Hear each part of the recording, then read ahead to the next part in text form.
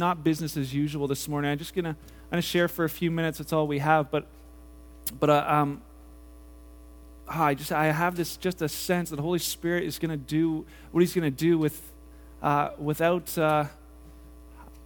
without it having to be business as usual, without it having to be perfect. I just encourage you to be open to that this morning. I wanted to talk about something that I guess I'm going through my own life as I begin to just over the last couple of weeks, I've just been talking to people, and the subject of prayer just keeps coming up. And I began to just re-look at it and revisit, God, what does your word say about prayer? Because I know what I think about it, but what does your word say? And as I began looking at the word and talking with other people, I just realized that there's a whole lot of stuff that maybe I thought I know that maybe I don't. And I met with a friend this week, and we were having this conversation. He's been praying about something, and he just said, you know what? I've been praying and praying and praying for this thing to happen. It's not happening. And he says, he just figures, the Bible says that God knows, everything, so what's the point? He says he already knows what's going to happen, so why bother praying? What's the point? He says it's powerless. He says he can't change God's mind, and he says, so why pray? Is the word, and he says, the Bible says, that the word, that prayers, there's power in prayer, but he says, but I'm not seeing it. So he's like, is it powerful or is it pointless? He said, I don't know. I thought about that. I thought that, the Word of God does talk about the fact that there's power in prayer. James chapter 5, James says to them, he says, if you're going through tough times, it says if you're going through, I know all these verses are all going to be messed up this morning, sorry, Simon, but in James chapter 5, it just says, if you're going through tough times, pray. If you're going through serious adversity in your life, he says, pray. Then he goes on to talk about a couple other things, but he comes back to it, and he says it's the effective, fervent prayer of righteous men makes tremendous power available. He said that it's not this idea that the prayer is so powerful. Sometimes we think, it's got to be the right words, we got to say the right things, and then it's going to kind of work out, and we really work out this thing. He didn't say that. He says it's the effective, fervent prayer. It's this passionate pursuit of God in prayer that makes tremendous power available. And it's active and it's working, is what he says in James. And then he says, and just in case you think that's for somebody spiritual, let me bring you to a story. And he goes back to the Old Testament. He talks about a man named Elijah. And for those of you who went to Sunday school as a kid, man, those are the best stories. Elijah did crazy stuff. He was like Jesus before his time. He would do amazing miracles, and he was a prophet. And it just says this in James chapter 5. It says, listen, Elijah was a man just like you. Says, Jesus was, had shared about the fact of Moses and Elijah being just some important people from the past, and realizing that James picked up on it and said, too, listen, they may have been centered out, but they were men like you. They struggled with the things that you struggle with. They had temptations and weights on their life that you struggle with. That was all the same. But it says there was something about this guy. It said he prayed, and it says when he prayed, he was able to stop the weather for 3.5 years. And have you prayed any prayers like that lately? Some of you are like, wow, it didn't rain at Labor Day. Wow, our inflatable guy called up, and he's like, actually we called him because he never showed up with our inflatables, and we're like, hey, are you guys delivering them? Oh, we thought it was canceled. It's pouring rain here. I'm like, he says, it must be raining there. I'm like, no, it's not raining here. So he comes over, and he's like, and he says, so what kind of event you doing? It's like a church event. And he's like, wow, I can't believe there's no rain here. I was like, we prayed about that. And I was like thinking, man, that's sweet. But you know what? I'm not saying that's the reason, but it was maybe somebody else prayed about that. But I haven't prayed the weather to stop anytime lately, and I don't know if I will be able to anytime soon. But this guy did. Not just, that it wouldn't rain for a day, that it wouldn't rain for 3.5 years. And it says Elijah, he says he prayed again that it would rain after that, after they had this amazing mountaintop experience and proved that God was true. He began to pray, and it said that God had just shown himself by sending down fire from heaven, burning up a soaking wet sacrifice in front of all kinds of unbelievers. He said after this, he said Elijah went to pray. You'd think at that point, be like, man, God, you can do anything. But it says he began to pray for rain. He sat down on the top of the mountain. He put his head between his knees, and he began to pray. And he said, God, let it rain. He began to pray, and then he sent his servant and said, okay, go check. Let's see if God's answering the prayer. And the servant ran to the top of the mountain, looked out over the lake, and saw nothing. Came back and said, no answer. God's not listening. He's like, I'm not giving up. I'm going to pray again. And he kept praying. And he says, okay, go look. The servant ran out, came back, sorry, Elijah, nothing. I don't see nothing. Looks like yesterday. Okay, I'm going to pray again. He began to pray again. And it says, then he went, it says, send his servant again. Servant went out there, nothing. Came back. Then I'm going to pray again. Sent his servant, came back. 7 times he said his servant had to go back and forth, praying for rain that they desperately needed. And all of a sudden he came back and said, well, I see the cloud, the size of a man's hand, just coming up out of the lake. And Elijah's like, all right, run. God's answering. We said, well, that's tiny. It doesn't matter. Run. Get the heck out of here because it's going to come down in torrents. And sure enough, it did. 7, is often used as the number of completion. That it was, and I believe that for you. If you're praying through something, you say, I don't see an answer. I prayed 8 times. It's saying pray until something happens. Pray, pray, pray. And you're like, well, I don't really know what this whole prayer thing is. And I began to look at that myself. Luke chapter 11, if you have your Bible, you can just turn over there. But we're going to take a little bit of time in Luke 11, maybe in Matthew 6. But Luke 11, his disciples came to him one day and said, Jesus, would you teach us how to pray? Lord, teach us how to pray. They'd been watching Jesus pray.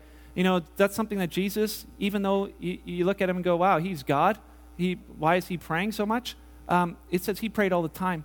Before he chose the 12 disciples, it says he prayed all night long. It says that he would get up hours before dawn and go off to pray. So when people came to him looking for a word and for healing, he said he'd just stop the party and go off by himself and pray. Before he went through the crucifixion, before he gave his life for us in the garden, he was there praying so passionately and fervently that his sweat was blood. Just wholeheartedly in prayer. See, Elijah, it says, was a man just like us, but it says he was a man given to prayer. And as I thought about that, I thought, you know what? I'm a disciple like those disciples. And my heart for us as Kingsway Church is that we would have that same thought, Lord, teach us how to pray. Teach us what it means to pray, because I think there's a parts of us that we may not have it or get it. One of the things with teaching to pray, I remember I was taught to pray as a kid, and I was taught there's a prayer that you pray over dinner time, and then they said there's a prayer that you pray at night. And for me and my brother, it was a race. Who could get through it the fastest. Pray for all your brothers and sisters, and then we'd pray for the Red Cross. And then when that was we got that mastered, we pray for the Green Cross, the Blue Cross, the Yellow Cross, whatever crosses might be out there. We were praying for it, and all the people represented. I started teaching my kids, and my daughter, Reese, she's 6. She wants to be a dancer, and before we pray, every night she has this routine. And she stands up when we're about to pray, and she's like, all right. And she's like, everybody up, P-R-A-Y, pray. And I'm like, I don't know where that came from, but all right. Homeschool and prayer, mixing the lessons together, it's good. And she would allow us to pray. Well, she's teaching her little brother Lincoln, who's 4, who doesn't know how to spell. But he realizes he's spelling something, and so he goes to the routine, but he thinks everything is spelled that way. We were playing the other day and saying, how do you spell yellow? P-R-A-Y, yellow. He's getting there. But he's learning, and that's what I say, as disciples, you're just the same. If you're a follower of Jesus Christ, you are as much a disciple as they were that day. And when they said, hey, Lord, teach us how to pray, my heart is that would be in us as well. The great thing about Jesus is that he wanted to teach them. In Luke chapter 11, he right away just says, all right, let's talk right here, right now. And he begins to teach them. It's not like, no, you guys didn't ask, please, forget it. You guys are like, sink or swim, just figure it out yourself. And if you die trying, oh, well. He says, no, I'll teach you. Sure, I will. I'll teach you what prayer is all about. And he begins to teach them. He says this. He says, when you pray, not if. As a disciple, he says, when you pray like this. Say, Father in heaven, hallowed be your name. Your kingdom come. Your will be done on earth as it is in heaven. Give us this day our daily bread. Lead us not into temptation. Forgive us our debts as we forgive our debtors. And the disciples are probably sitting there going, wow, I think I've heard this before. Like some of you. Anybody heard that prayer before?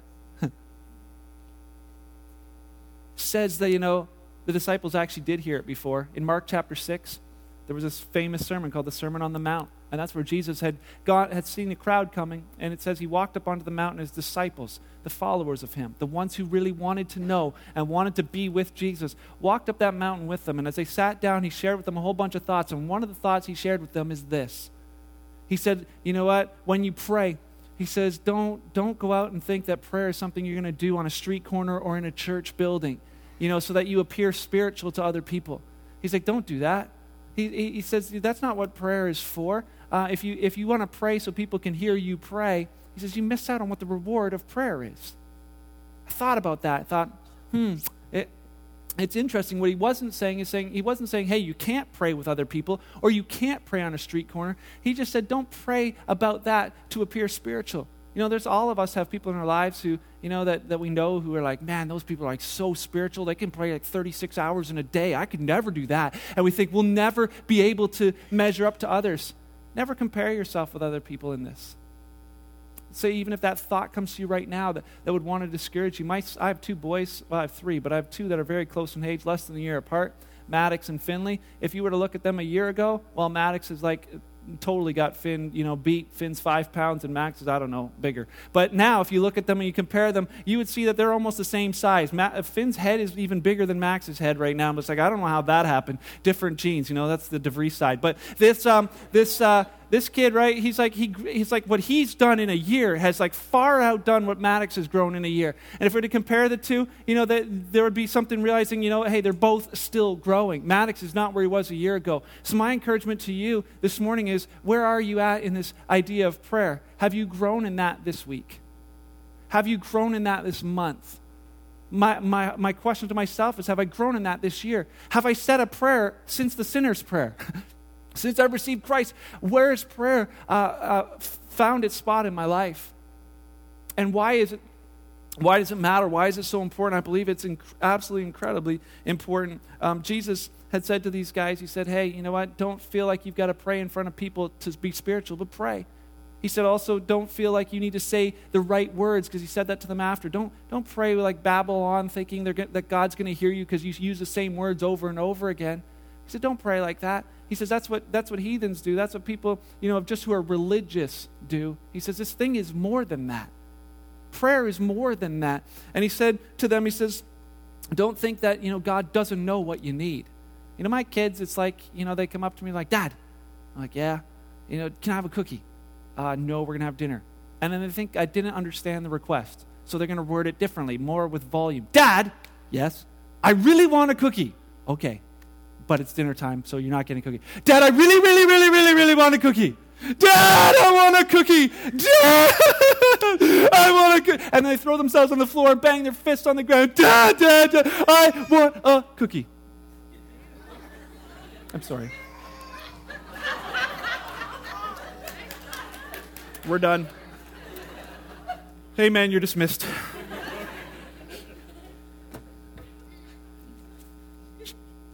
Kids at your own risk, I'm sorry. But all of that doesn't motivate me even a little bit more to want to give them a cookie.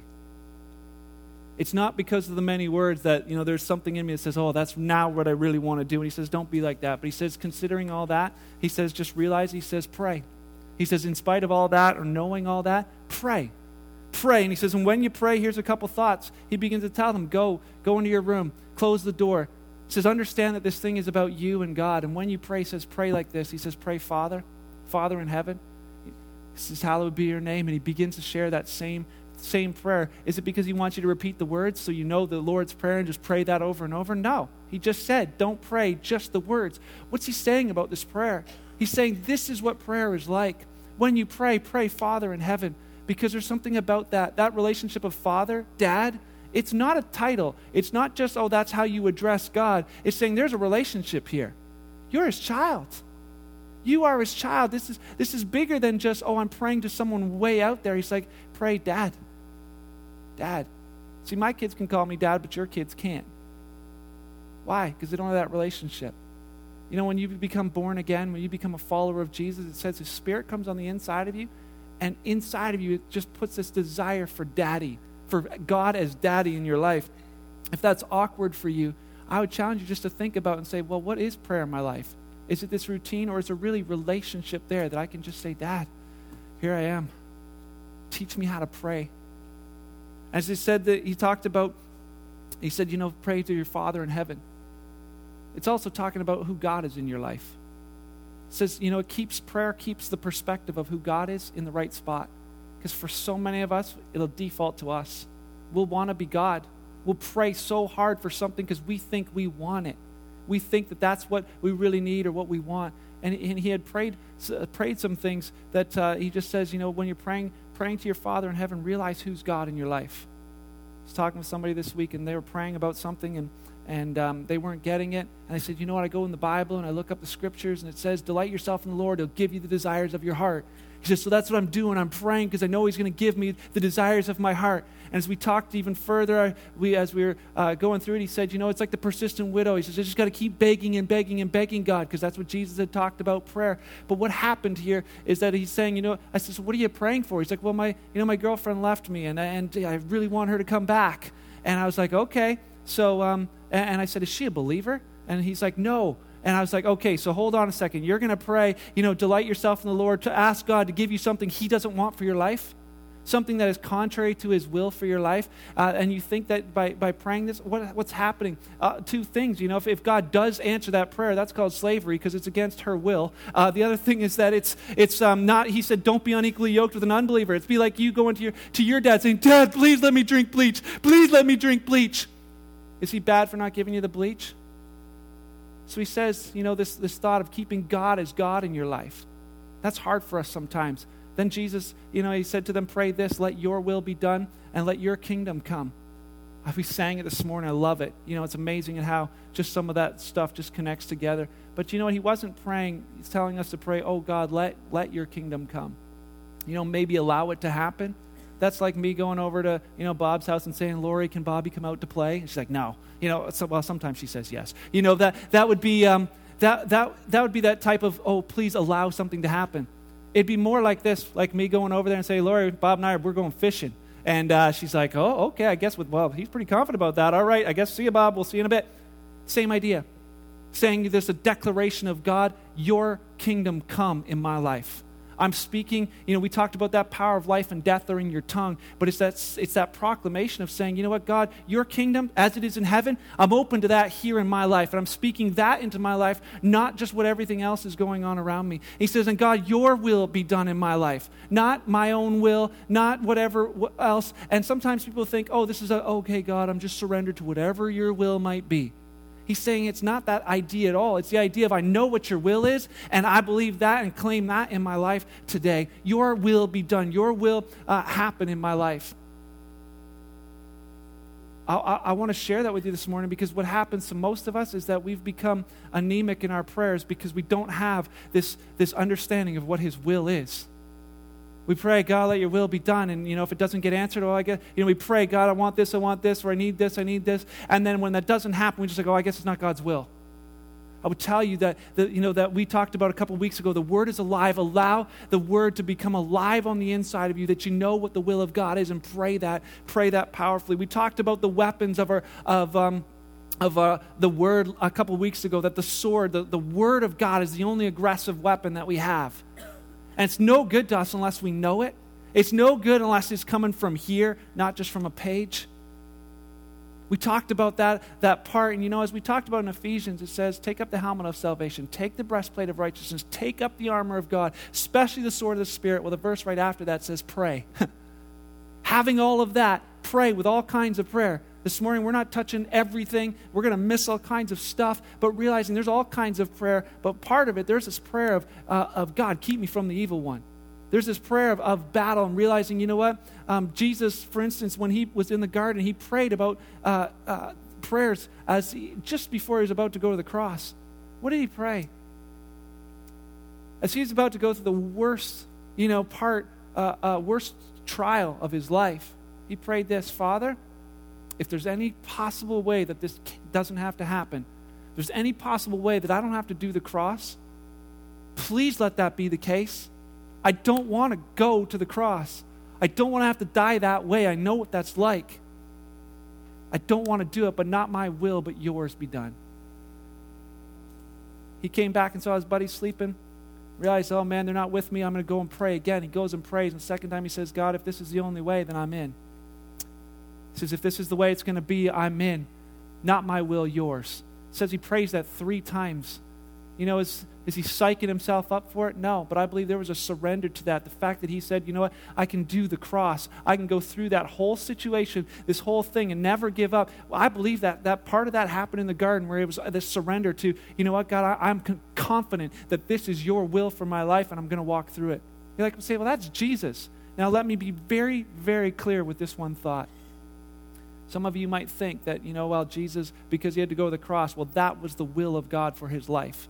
The will of God was not the cross. That wasn't, just for the sake of, let's have a bloody show in the desert. That's going to be what this cross is all about. That wasn't God's will. God's will in that was that his life would be a sacrifice, had to be given. That was the only way that you and myself can be here today, that salvation could come to us, that we could become alive in Christ. That was the only way. That's why it was his will. When you're facing great trials in your life, the trial is not the will of God for your life. It's not. There's something on the other side of it. There's something there. I would want to encourage you, because some would say, I've prayed about this and it hasn't happened, so it must be God's will. Don't forget that we have an enemy. Don't forget that in 1 Peter he says the devil is going about like a roaring lion, seeking whom he may devour. Don't forget that John chapter 10 verse 10 says the enemy came to kill, to steal, and destroy. Those are big words from a nasty enemy, and that's him. But he says, I've come that you might have life, that you would have it, in abundance. That's why I came. That's why I gave my life. Realize what my will is. I'm not willing that any would perish. I'm willing that all would come to eternal life. But the thing is, he's saying, proclaim that in your life. Say, God, I know your will and I proclaim that. Let your will be done. Let it be done in my life as it is in heaven. And never give up on that. You say, well, my experiences have shown me otherwise. I've prayed for things I haven't seen them happen. The Bible just talks about in Romans, it said in Romans chapter 3, verse 4, let every man be a liar, but let God be true.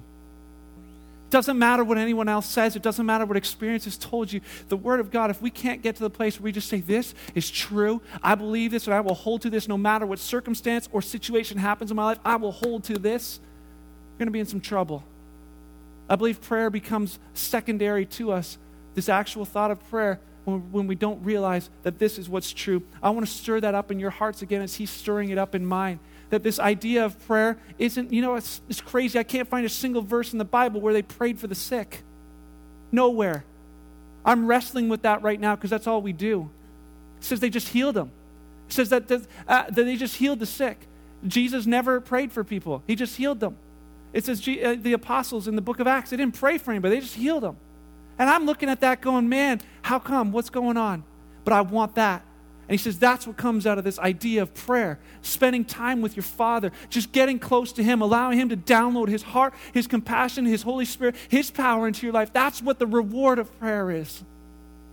Saying get out of just the prayer of in this corporate place and get to the secret place where God just sees in secret and he'll reward that openly. And I'll confess that has been a part of my life that has not been very strong because I believe the lies. But as it stirs up in me this morning, it's conviction for me to stay in that place of relationship and praying, spending time with God. Did you realize that out of those time frames of prayer there, less words are required here? Less words are required in the situations we face. It's not about begging God. It's about living in that victory. I can't say that I got it all together this morning. I can't say that I'm spiritual. I can't say that I've figured this whole thing out. But I believe the Word of God. I believe that what he says is true. I believe that I'm a man like Elijah, that great and powerful things can be done through my life. I believe that for you. I believe you're an Elijah, that great and powerful things can be done through your life. But the part that we're missing is that part of just staying connected to him, staying in that place of just allowing God and Holy Spirit to change who we really are. Last thought.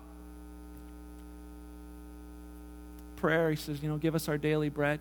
He said this just keeps us in the right relationship with God, keeps trust as the right thing in our lives. Some of us, we don't need to pray that. We have a job. I don't need to pray every day because I'm starving. But he's saying, listen, this prayer, all that it does is saying it keeps this trusting in him, knowing that he's my provider, and it's without him, I am nothing. In Philippians chapter 4, it just said, don't worry about anything. Let me just ask you this morning, just take a mental check back of your week.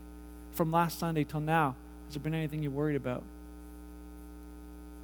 What have you worried about? You worry about your wife leaving you? You worry about your kids, what they're into? You worried about, where your next meal's coming from, maybe? You worry about that child growing in your womb? What do you worry about? Philippians 4 just says, don't worry about anything. Any of those fall under anything? This became lights on for me when we went through our journey with Lincoln in the hospital, and shared that with you so many times. But as we laid there in that bed and realizing I can't do anything, he said, don't worry. Do not worry about anything. But he says, but what? With prayer, with supplication, with this connection with God, let your petitions be made known with thanksgiving. Not thankful for the situation I'm in, but thankful that God is with me in it. He says, in going through that, he says, you know what? It says, as you pray those things, then everything that you want, you're going to get. Or does it? It says something, though. It doesn't say you're going to get the answer you're praying for, but it says this, that the peace of God that passes all understanding, that does not make any sense, will guard your heart and mind in Christ Jesus. See people going through really rough stuff, and you're like, how the heck are they at peace? How are they keeping their heads? Him. It says, as you draw near and close to him, pray, he's going to carry you through. We don't know the outcome. We're going to find out. But you know what? There's a journey on the way. Saying, just praying through that. The last thought is this, that, he says, forgive us our sins as we forgive those who have sinned against us. Prayer just keeps our right relationships with each other. And as we begin to just say, God, I just want to seek you. I want to know you. I want to spend that time with you. He brings this up. He brings this up and says, listen, you know what? At the end, he talks about if you forgive those around you, I can forgive you. If you don't forgive those around you, I can't forgive you. I believe it's actually where we started this morning with this deal of offense. It's where we end as well. Jesus, when he went to his own hometown, says he couldn't do any miracles there. He couldn't heal a few people. That's it. Why? Couldn't do anything great there. It says two things. One, they were offended at him, and two, they had unbelief. So he couldn't do anything there. This is God. This is Jesus. This is like, God on the planet, and he couldn't do something. Why? Because his hands were tied because of offense and because of unbelief. Tells me something. My heart this morning for you is, if that rang true in you, to let whatever that is go. It ain't worth it. Oh, you don't know how they wronged me. Doesn't matter. We've wronged him way worse. He's willing to forgive. I would encourage you this morning. I know that this is like a shotgun message. There is bullets and points all flying out everywhere, and I apologize, it's not neat and clean. But I believe that Holy Spirit, if whatever one just grabs you, speaks to right here, to do something about that today. My heart is that, say, we would be inspired again to say, God, that we would be those men and women like Elijah. It's not this idea of, I've got to give up so much. It's what could we attain in knowing him? What could we attain in prayer? What could we grow in as we begin to be in that spot? I just want to speak that over you this morning. I pray, again, like we said at the beginning, that Holy Spirit would just speak that into you and finish and do that inside of you. This morning, I'd love to just end this and just pray and say, okay, you know what, here we go. But I believe I'd be doing the wrong thing. So I'd ask you this morning to do that. I would ask you to take 1 minute right now to just, between you and God, pray. Just talk to him for 1 minute. Maybe about where you're at right now. Maybe about what's affected you through this message. Maybe about the last time you were here. Why don't you take 1 minute this morning and just talk to him? Let's do that together.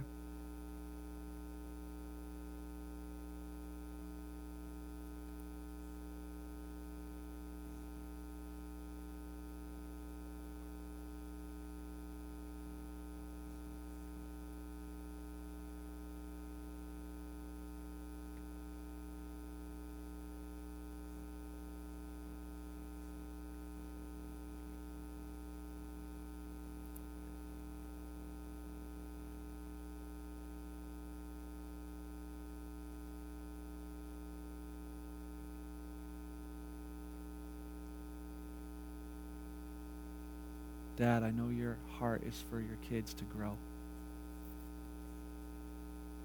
This morning, we just come to you just as we are. Knowing it's not about us but you. Holy Spirit, I pray that you would continue to teach us how to pray. As people set aside time to seek you out, call on you, that you would teach us, that you'd make us more like you, bring us under the lordship of Jesus each and every day. May this thing be about each person here and you. that none would get lost in a crowd. Thank you for your word this morning. Thank you that it's alive and powerful. And I just proclaim that over this group of people this morning. Thank you for this family. Thank you for each one of them and what they bring. I pray you bless them today as they leave this place. Thank you for your goodness and your faithfulness. Thank you for your love. It's amazing. God, we walk out and we live out in that today for the glory of your name. We proclaim that your will would be done in our lives, that your kingdom would come in our lives, and that would spread to those around us this week as we live this life with you. It's for your glory and your fame. We live for you this week, starting today in your name. Amen.